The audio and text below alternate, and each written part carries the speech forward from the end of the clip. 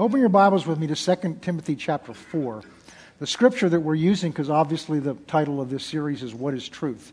And that comes from a verse in John chapter 18, which we talked about last week, where Jesus is standing in his trial before Pilate. He's already been tried before the Sanhedrin, and now he's standing before Pilate, and he's being tried, and Pilate doesn't know why he's there. He's trying to find some reason to excuse him and get rid of him. And he says, they accuse you of being a king. Are you a king? And Jesus said, I'm a king, but not of a kingdom of this earth. He said, if I were of this earth, my kingdom was of this earth, then my servants would come and they would deliver me from your hands. But that my kingdom is not of this earth. And Pilate couldn't understand that. And he said, but I have come to speak truth. And Pilate, and this is the key verse here, Pilate says, what is truth? And then we looked in John 14 where Jesus said about himself, I am the way, I am the truth, I am the life. And so we have this ironic picture, which is where the world is today, is you have Pilate who represents the world and education and all the best that man can do and the authority of man, standing there saying, what is truth? Or today they're even saying, is there truth? And standing right in front of him was the embodiment of truth himself. And the irony is Pilate could not see it. And so we have to be able to see the truth, be able to know the truth. And so what we began to look at last week is we're living in an age, as we just quoted in prayer out of Isaiah, where truth has fallen in the street, where truth is confusing, and we're being taught, and I'll get into more today, the young generation is being taught there is no such thing as truth. And obviously that is Satan's work to undermine the gospel so that they will not have trust in the faith in the gospel or the God that loves them and has given his son's life for them. But I just wanted to start by looking at this because this is something that the scriptures foretold was going to happen. And Paul wrote a letter to Timothy, and we looked at this a few weeks ago in another context. He wrote this letter to Timothy near the end of his life and ministry. And we'll start in verse 2. He says, preach the word, because that's the answer to what's going on. Preach the word, be ready in season or out of season. In other words, when it's popular and when it's not popular. And when you preach the word, convince, rebuke, exhort with all long-suffering and with teaching, which is what we're doing this morning. And this is why. For the time will come when they, this is the church, will not endure sound doctrine. It'll be there, but they won't put up with it. But according to their own desires, because they have itching ears. You know what an itch is? This is the time of year when mosquitoes come out. And they like to suck on your blood and replace your blood with their saliva. And it causes this itching sensation, which we call a mosquito bite. And what do you want to do when you get a mosquito bite? You want to itch it. Because there's a scratch there. I discovered something a long time ago, that if I don't scratch it, it goes away. Because the deceptiveness of a mosquito bite is when you scratch it, you spread it. This is a little different lesson, but if you scratch it, you spread it. The same is true of itching ears. The same is true of any desire of your flesh. The more you try to meet the desire of your flesh, the more you want it. The largest selling sodas are like Coca-Cola and Pepsi. And Pepsi's even worse than Coke, because what do? It's the pause that refreshes, but it doesn't refresh because it's full of sugar. And of course they have Diet Pepsi, which isn't full of sugar, but it's something that's sweet. Why? Because the sweet makes you want more of it. Because they're in the business of selling it, so they're not giving you something to satisfy you. I'm not against Pepsi. If you love Diet Pepsi, Coke, go for it. But understand this, it won't satisfy you. It's designed to make you want more, so you'll buy more of their products so they'll make more money. And so it doesn't satisfy. And so itching ears refer to things we want to hear that won't satisfy us. But notice, because of their itching ears, they will heap up for themselves teachers. Verse 4. And they will turn their ears aside from the truth. We're talking about what is truth. To be turned aside to fables. We talked about this a few weeks ago, again, in a different context. The contrast here is between truth that we need to hear and see and fables that are being offered to us that are attractive to our flesh. And I talked to you about what the difference between a fable is and truth. A fable is a story that man's made up that's designed to teach some kind of principle or some kind of moral or some idea in the story of a story. And one of the ones I use as an example, it's not technically a fable, I guess, but it's an example of that, is the three little piggies. Remember who built the three houses? And the wolf came along to huff and puff and did not blow their house down. And the first pig made his house of straw, and it was no challenge for the wolf to blow it down. The second pig made his house of sticks. That was no difficulty for the wolf to blow the house down. And the third pig made his house of bricks, and the wolf couldn't blow it down. And the lesson of the story is whatever you make your house of determines how well it can stand against the wolf trying to blow your house down. Sounds wonderful, doesn't it?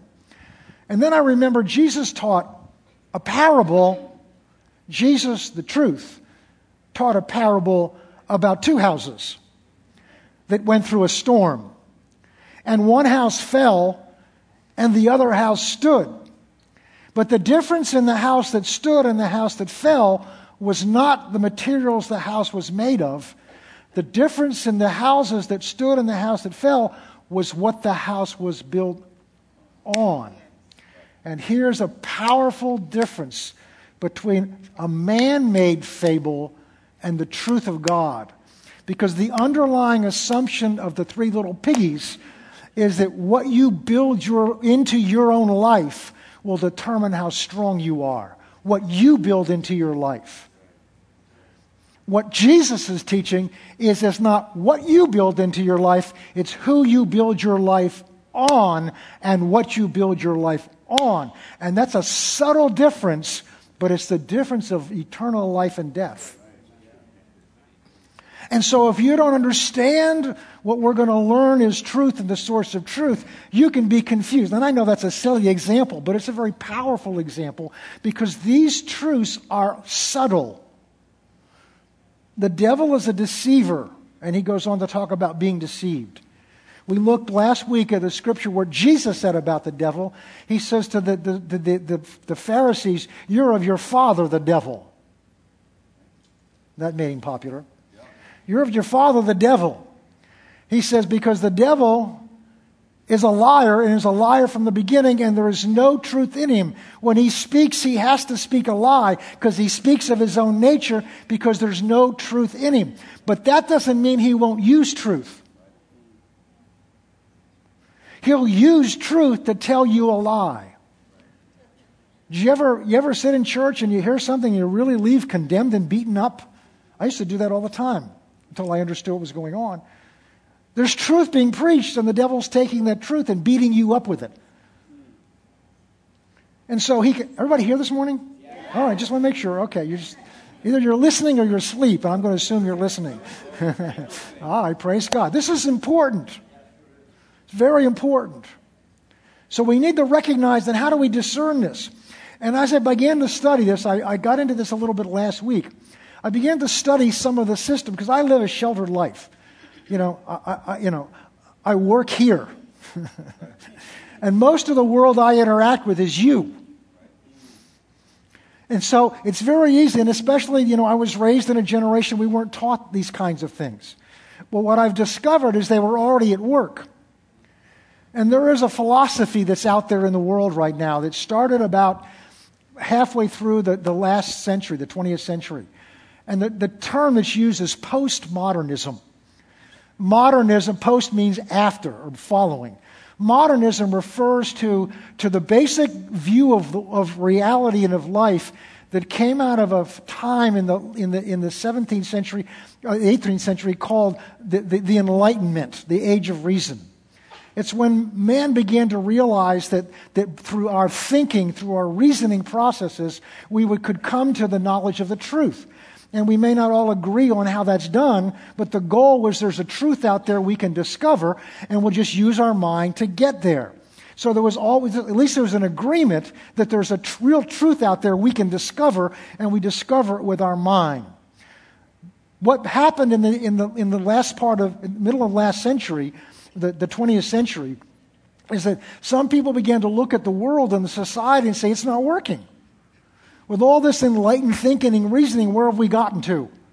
So, just maybe, there's no such thing as truth. And that's what they began to conclude. So postmodernism is the view that we're throwing out. That didn't work, so we're going to look at things from a fresh point of view. And here's what they've come up with. And I'm going through this because I want to show you in a few minutes how that's working in our society today very subtly. And again, I'm not here this morning or through this series to take somebody that believes in postmodernism and change your thinking. I can't do that with my reasoning because you won't believe in reasoning. I'm here to teach the church. My purpose is to teach the church so that we can discern the lies that are out there, the fables that are out there, because they don't come to you advertised as postmodernism. They don't come to you advertised as a fable. They've saturated our society. They're all around us. They're through our media is saturated with it on all sides of the media. Our entertainment industry is saturated with it. So unless you're just reading the Word of God, everything you read, everything you hear, everything you listen to has this interlaced in it, has this underlying message, and we're going to see that as we walk through this. So I want to go back over some of the basic principles, which is kind of an irony because they don't have principles, the basic principles of postmodernism. The first principle is this. Well, let me back up a second. The first principle is truth has no corresponding reality. Let me explain to you what that's talking about. During the age of enlightenment, during the age of reason, the concept, the idea of truth was typically defined as as a reality that's actually out. The Pastor Kurt's guitar is a reality, okay? But the only way I know that reality is I can see it. That's how I know it's there, or I can touch it. And now I can hear it. So I know it's there. All right? So truth is something I believe or see that actually corresponds to something that really is. So if what I see or what I believe does not correspond to that, then it's not the truth. So let's suppose, I got something in my eye and my eyes get all watery, or suppose I needed my glasses to be able to see that clearly, and I look at it and I say, I think it's a guitar, but I think it's a 12-string guitar. That would not be the truth. Why? Because what I'm saying does not line up with what it actually is. It's a 6-string guitar. Everybody follow me so far? So that's how truth has traditionally been defined. Postmodernism says there's no such thing as the guitar. It's a little hard to work with, but you'll see it as we walk this out. There's no such thing as a guitar that's really there. All that exists is my impression of the guitar, is what I think I see. And they come to that conclusion because I may look at that one way, and Steve may look at it from another perspective. It may look different to Steve than it looks to me. There may be some of you out there that are colorblind, and when I say it has a brown face on it, you'll say, no, it's got a gray face on it. So what they say is they look at the fact that we're all influenced when we look at something, when we look at what we think is truth. We're all influenced by our biases, by our preconceived ideas, and have you ever been in a situation where, and I've had this happen a number of times, where you'll see somebody in a place where you're not expecting them and you walk right by them, or you'll see, because I'll have people look at me, oh, Pastor John, and they look at me because they think I live in a suit with a tie on. And I'm in my shorts and a T-shirt, and they're kind of shocked because they're not expecting me to be there. So they're not sure whether they really saw me or not. Ever have that happen? So what these postmodernists do is they say, okay, that means that I don't know whether it's real, because all we're basing the reality of that guitar on is we all think we see it. Just follow me out. So what they teach is that there is no such thing as a absolute reality, as a corresponding reality. And listen carefully. Instead, reality is something we form for ourselves out of our own biases, our own experiences, and our own understandings. We form our own idea of what is truth for me. And we'll see how that works. They do that because they believe that there is no such thing as absolute truth or an ultimate truth. There is really no truth that we can search for together. So we're all coming together today for no reason at all. Because you're here, hopefully, because you want to know what is truth. We're all here together to find truth, and we have to believe that there's a truth to find. But they say there is no truth to find. That's an illusion. There is no ultimate truth. It's only our experiences that matter. Now listen carefully to this. This is one of their cardinal teachings. Self is the source of truth and reality. In other words, I'm the source of what's true for me. And Bruce is the source of what's truth for him. And Kim is the source of what's truth for her. And that makes for an interesting marriage. I'm joking. But that's what happens sometimes. My wife and I used to do this demonstration about how God brings opposites together so that we can blend our strengths and our weaknesses together. And we would stand there back to back in a room, and we would get into an argument, a false argument about what's in the room. And she'd be looking at a door, and I'd be looking at a picture. And I said, well, this room has a picture on the wall. She said, no, it doesn't. It's a door. I said, no, it doesn't. It's a picture.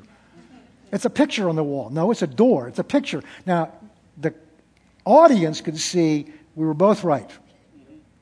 And so what I'm believing is truth for me is a picture, and she's no, truth for me is a door.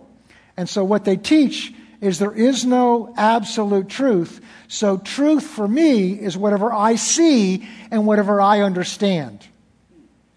Follow me out. And my reality is created by my words. This will explain a lot that we'll see in a minute. Here's a direct quote from one of these men.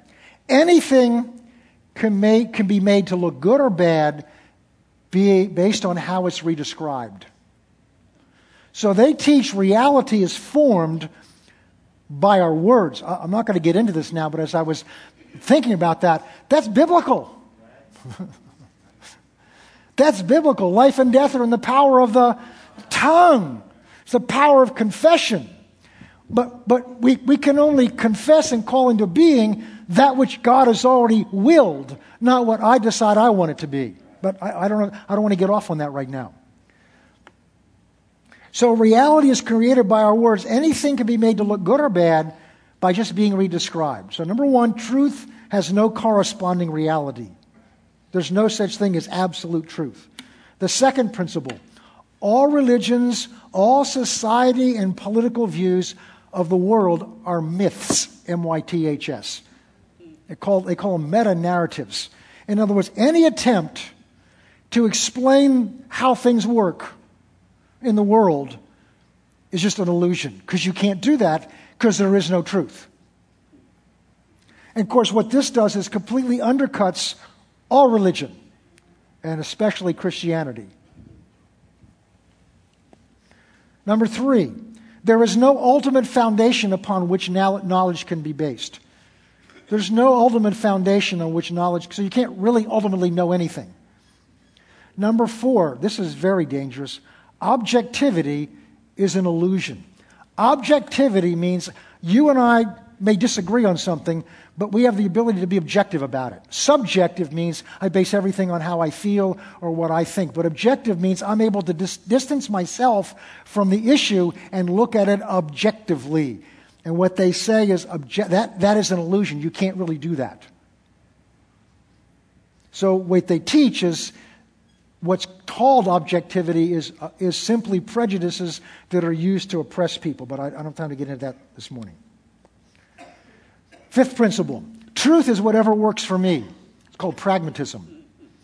Whatever works for me must be true. And it makes no difference, and this is a direct quote, it makes no difference which it is. It either works because it's true, or it's true because it works. It doesn't matter.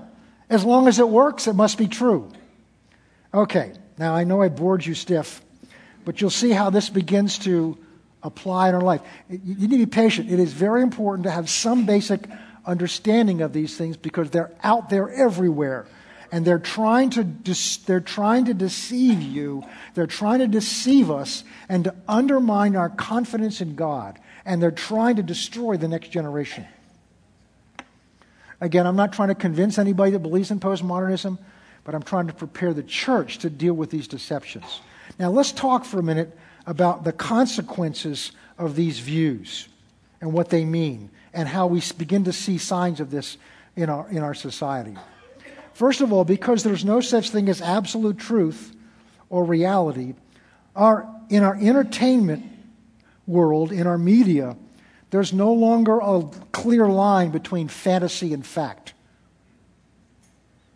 There's no longer a clear line between fantasy and fact.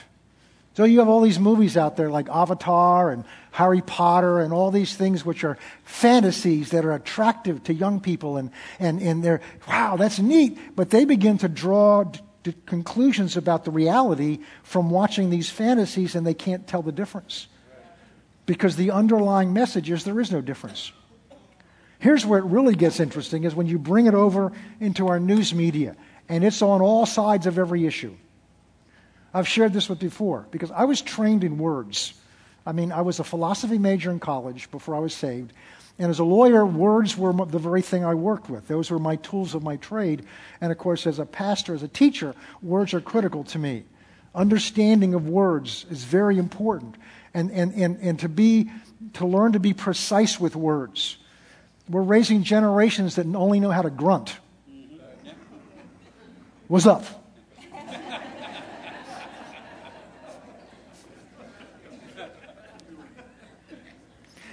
And we think that's harmless. I'm not picking anybody, but your ability to articulate yourself is directly tied to your ability to understand and perceive. If you've ever watched the Ken Burns series on the Civil War, and he used a lot of letters from just ordinary soldiers writing home.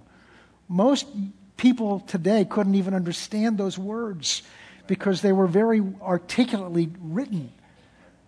If you read just the letters of some of the soldiers in the Revolutionary War back home, some of our professors couldn't understand what they were saying because they thought for themselves. They were taught to think. And nowadays, we're not taught to think. In fact, we're taught not to think. We're taught to feel. We're taught to react, but not think things through. We're being taught as a culture to not examine where things come from. So whatever's out there must be true, because if it's out there, it must be the truth. So we don't discern where something's coming from. People will come and say, well, they said it. So who's they? Because who they are determines how much credibility I'm going to give to what they say. We need to learn to think critically. Okay. So our news media, that's what I was on. If you begin to understand this, you'll realize that almost everything that's said, we'll go back a step. Let's explain it this way. When I was growing up and as a young adult, the news broadcasters were journalists. In other words, their purpose was to take what happened out there and simply report the facts.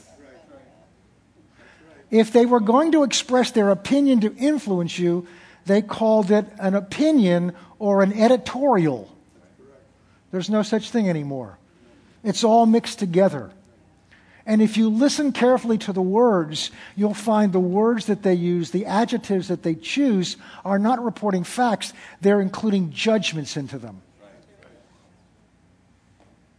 And I don't have time to get into the details. Why? Because the media is no longer, and I'm not picking on them, this is just a clear example of it. The media is no longer there to report to us what they see. The media there is to influence us to what they want us to believe. And it's on all sides. It's on all sides. It's in our entertainment industry. It's in our media. And we'll talk in a minute about the danger of that. Or maybe next week. Because each individual defines truth from himself, our society together is the continuing discussion of each one of our views of truth based on respecting one another's rights to their truth. In other words, since we're not seeking truth together,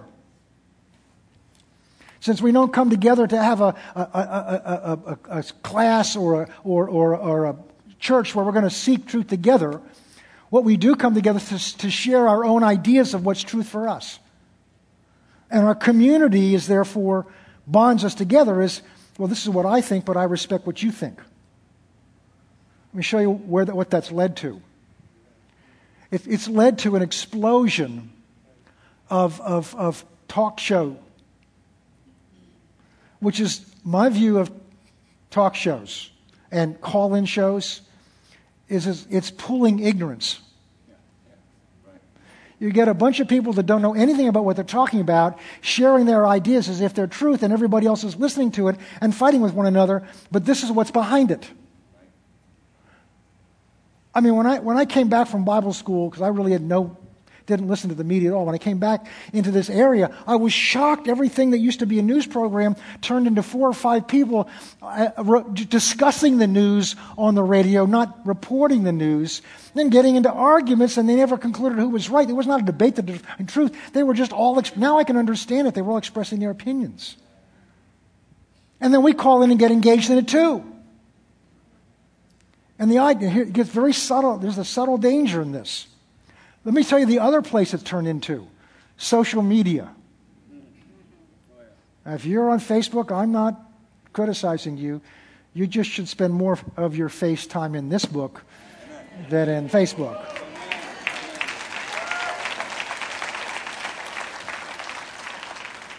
Because the underlying attraction of Facebook is I want to have a place where I can share what I think's true. And I can listen to what you think's true, and because I'll respect because I'll either like what you said or don't like what you said, even though I may not even know you, and you're going to listen to me but you see, the illusion is people are listening to you. They're not.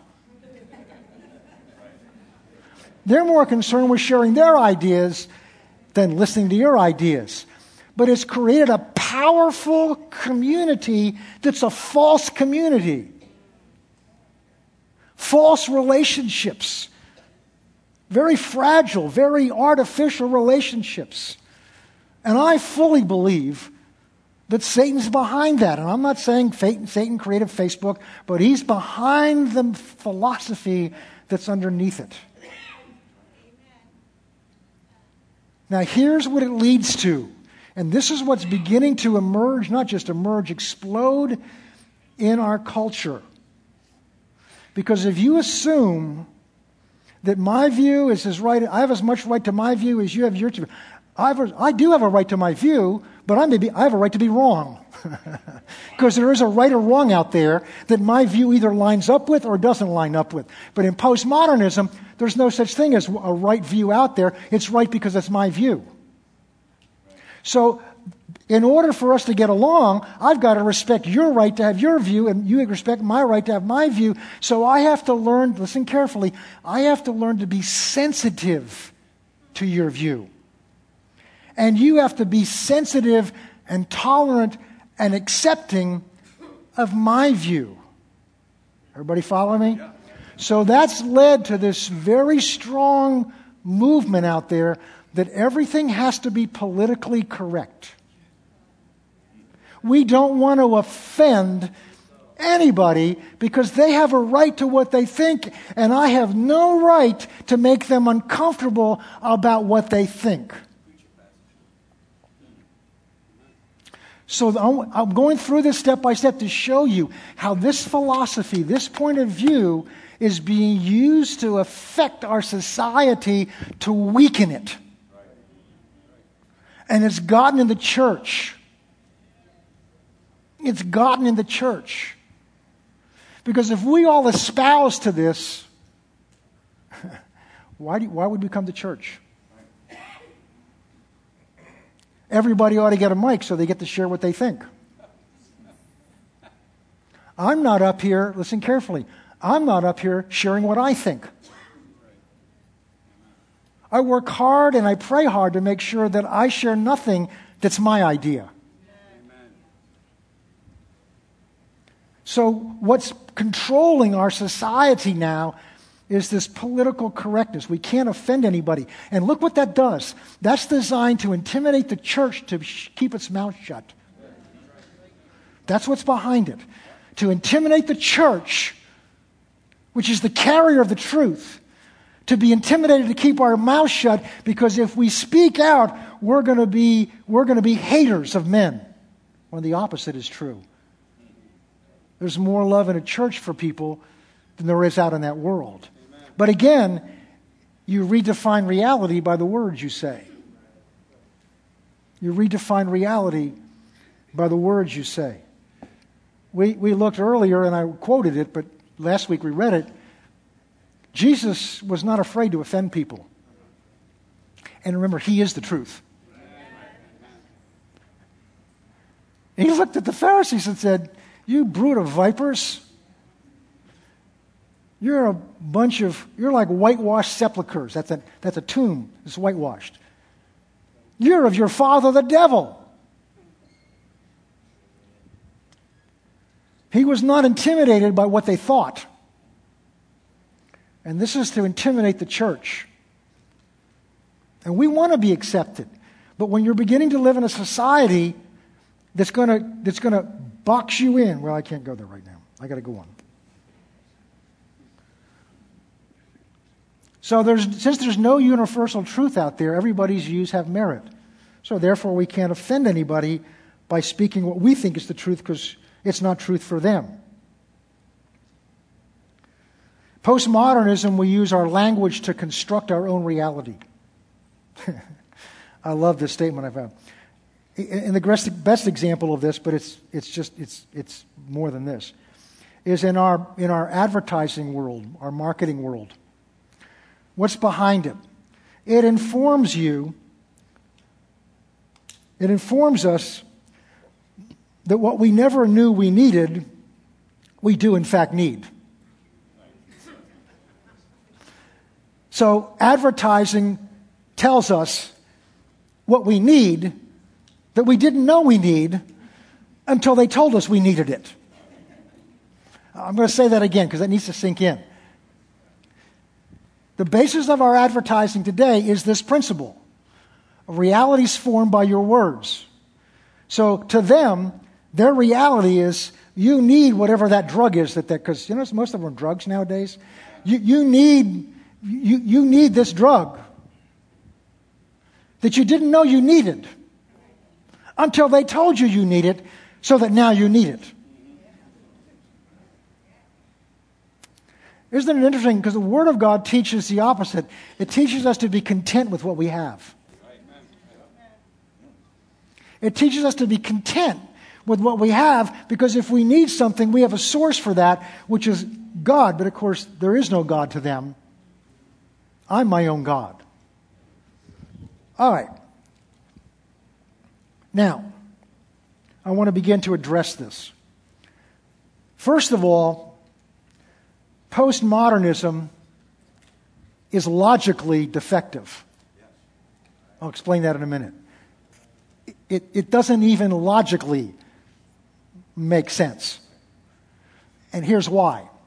Because postmodernism says that there's no such thing as absolute truth. And so the question is that true? Some of you get that on the way home.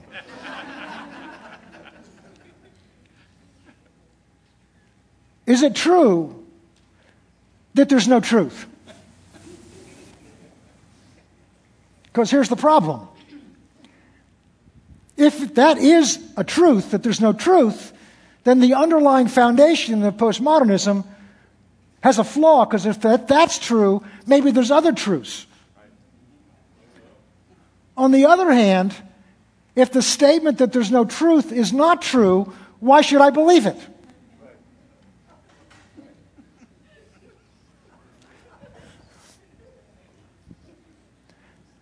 But I'm not here to debunk it or take it apart. We could do that. I'm here to show you what truth is and how to find the truth. Postmodernism is based on the assumption that all that exists is what we can see or understand.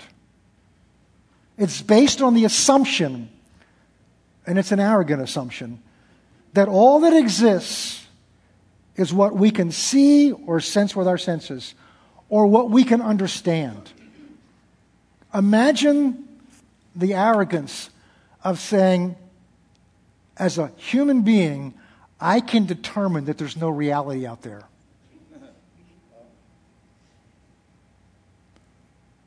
When our kids were younger, we had a hamster. I don't remember what the name is. Let's call him Fluffy. And they had fun with this hamster, and Fluffy lived in a terrarium with the wheel and all the gimmicks. But then we were in a pet store one day, and they had this little plastic ball. And what you could do is you could unscrew this little cap, and you could drop Fluffy in the ball, and tie, and then he could be free to run around the house, and you could pick him up whenever you wanted to. You didn't have to try to catch Fluffy by the tail, which was virtually impossible.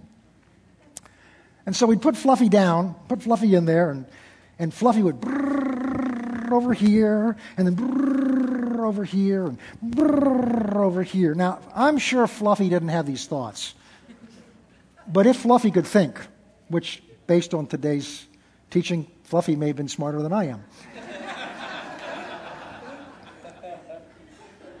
Fluffy thought Fluffy was free, because now Fluffy's not confined to a cage. Fluffy can go anywhere in the house Fluffy wants to. And Fluffy's looking around thinking Fluffy is determining exactly what the reality of our house is like. But all Fluffy's feeling is the inside of a plastic ball. While Fluffy is gliding over, and this tells you how old it was, orange shag carpet.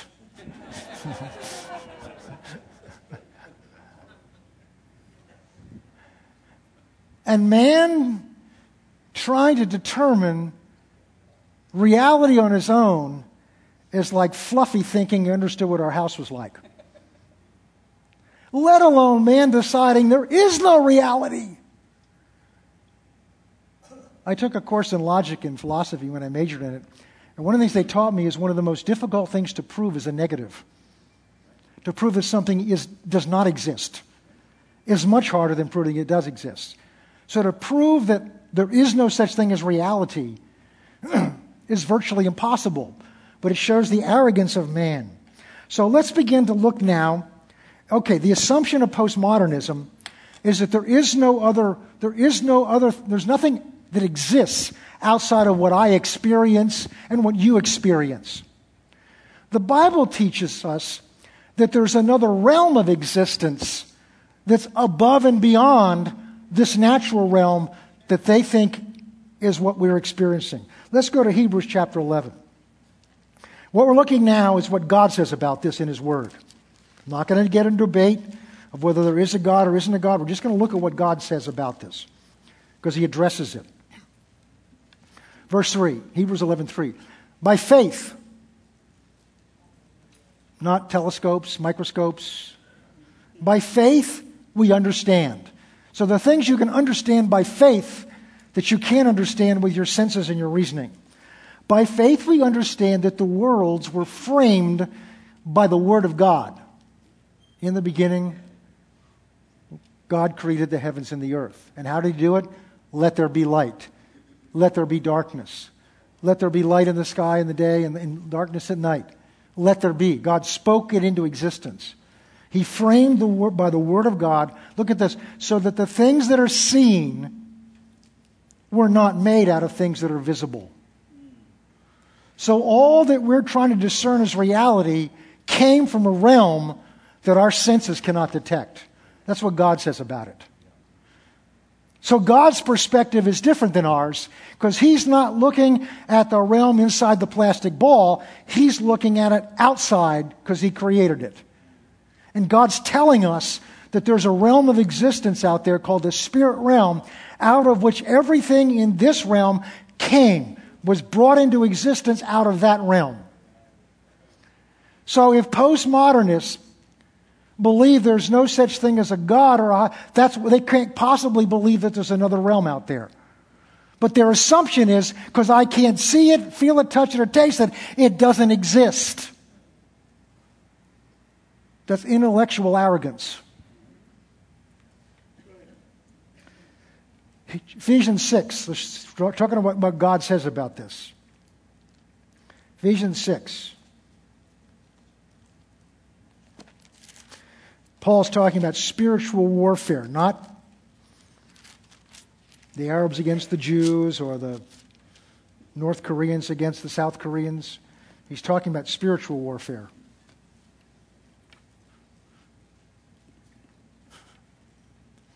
Let's look at verse 12. For we wrestle not against flesh and blood, but against principalities, against powers, against rulers of darkness of this age, against spiritual hosts of wickedness in heavenly places. So Paul's letting the church at Ephesus know, you're in a battle, and this is what many of you are in today. You're in a battle, but it's not the enemy is not the person you think it is or the issue you think it is. There's a spiritual world and realm and spiritual beings and forces that are behind it.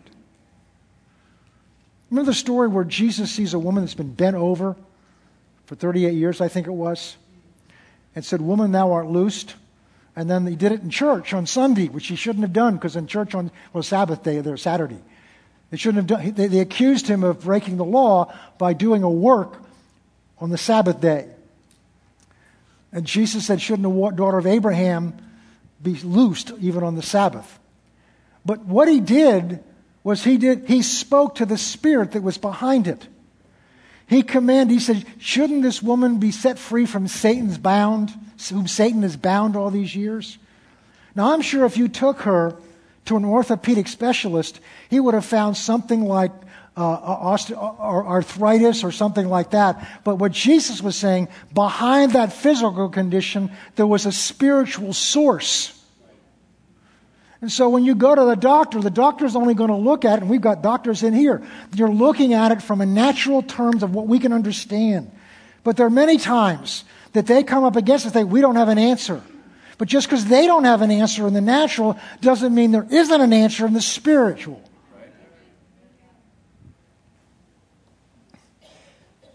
Let's go to Acts chapter 7. Everybody okay? All right, good. This is a story of Stephen, full of the Holy Ghost, who got them all upset because he did miracles. And he was bold. He wasn't intimidated by them. And so they asked him to defend himself. And Stephen gives a powerful sermon as a tracing what God's done for Israel all up until now to show that Christ is the Messiah. And he builds up to this point, and they're getting angry at him. And now instead of pulling back, he's going to really set them off. Look at verse 55. He says, "But he, being full of the Holy Spirit, gazed into heaven and saw the glory of God and Jesus standing at the right hand of God. And he said, Look, I see the heavens open and the Son of Man standing at the right hand of God." So they were trying him. And they were on the verge of stoning him to death. And he looks up. He looks into the Spirit instead of into the flesh. And the heavens opened, whether it was physically they opened for him or he saw it in the Spirit, but he saw something more real. And he saw Jesus standing up from the right hand of God, looking down on him. So today, whatever you're dealing with, there's spiritual forces at work. We have angels and there are demons out there. If we read on in Ephesians 6, we said Paul talks about the armor of God. And the only offensive weapon he gives in there is the Word of God, which is the sword of the Spirit. We talked about that when we studied the spiritual warfare and the armor of God. It is when you take the Word of God and you speak the Word of God into situations, you are putting a sword into the hands of your angels. When Daniel cried out in prayer for an answer, 21 days later, Gabriel shows up. I think it was Gabriel. And he had said, "I'm sorry to be delayed. From the moment you asked, I was dispatched from God's side." But there was a warfare in the heavenlies to get through. So postmodernism ignores all that. But God looks at reality through that perspective. All right. 2 Corinthians chapter 10. We got to move along quickly here.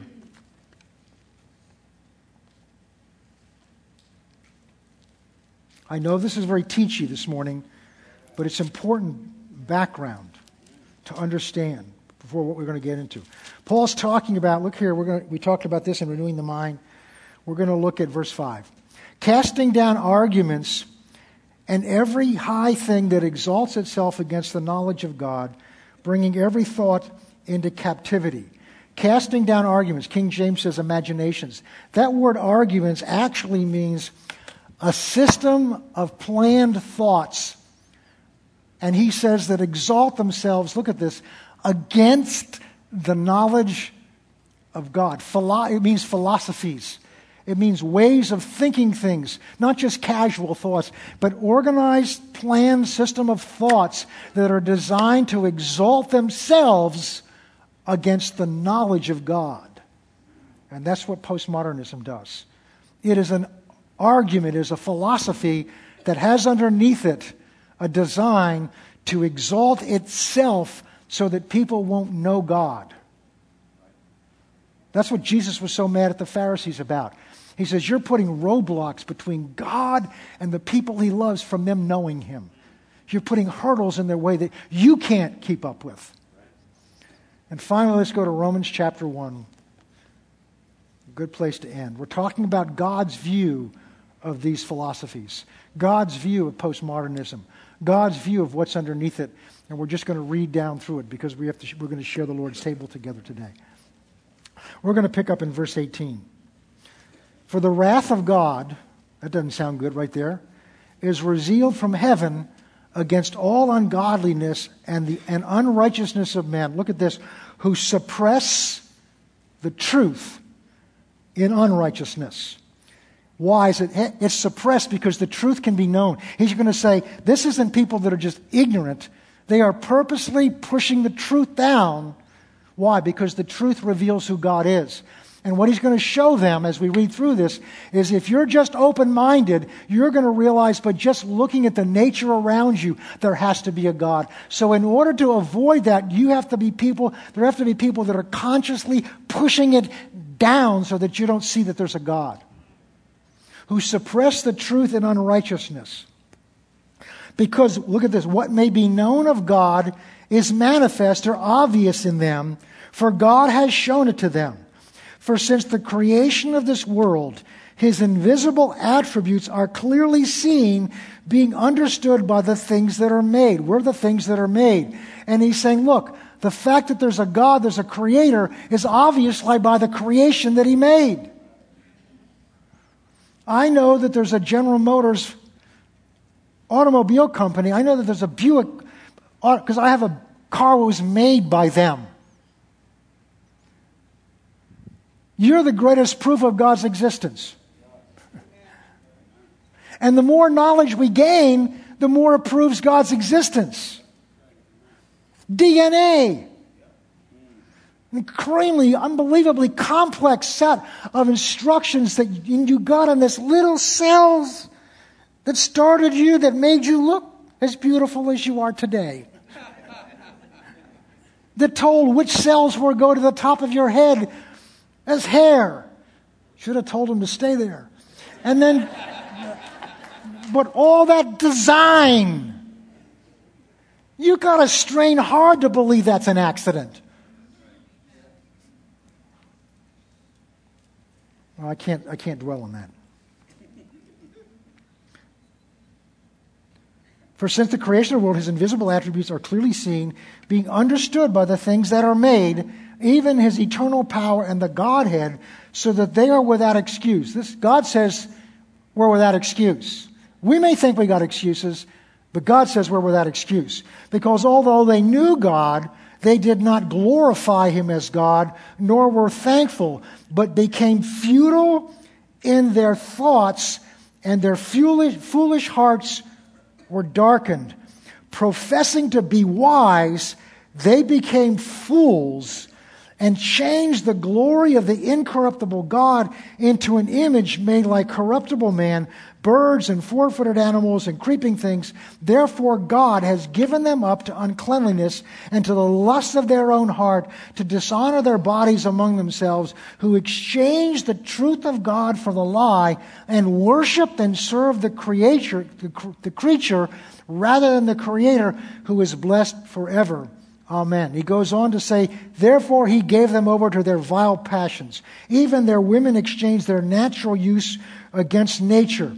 And likewise men, leaving the natural use of a woman, burning in their lust for one another. He's talking about homosexuality there. He just thought, I'm going to let them do what they want to do. If they think there's no God, if they're going to be their own God, go at it. See where you end up with. And look where our society is today. I don't have time to go on. And we may do this later on. I want to go back to a scripture I missed, Ephesians 4. And we've got to end there quickly. This is how God sees man determining reality for himself. Verse 17. This I say, therefore, and testify to the Lord, that you no longer walk as the rest of, actually in the real translation is, that you no longer walk as the Gentiles walk. Look at this, in the futility of their mind, having their understanding darkened, being alienated from the life of God because of the ignorance that is in them, because of the blindness of their hearts, who being past feelings have given themselves over to lewdness, to work all uncleanliness and greediness.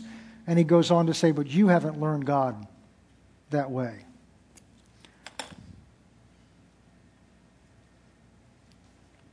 What we're going to go to, obviously, is in this world of confusion that denies there even is such a thing as truth. The only truth that we can put our confidence in is the truth that God's chosen to reveal to us. If indeed there is a God, and if indeed that there is another realm out there, the spirit realm, and if indeed that God cares about us, my thinking is this, and this is my thinking. That God, to be fair, would have to tell us who He is and tell us what the truth is, since we can't discern that for ourselves. And the only avenue God's used to do this is this word that He's given to us and the Spirit of truth that He makes available to live within us. And then we choose, as an act of our will, which we're going to believe. It's an act of your will. And we'll get more into that next week. Let's pray. Father, we thank you today for your grace and your goodness. And we again continue to look for you to open the eyes of our understanding, not just to discern the times we're in, but to be able to hear the messages and hear truth, to discern truth from error. Because it's so vital in this day and age that we not be among those that are deceived, but we are among those that walk in truth and walk in light, because it is critical for what you want to do in this day and age, that your people walk in truth. And for that we thank you in advance. In Jesus' name, amen. In a moment we're going to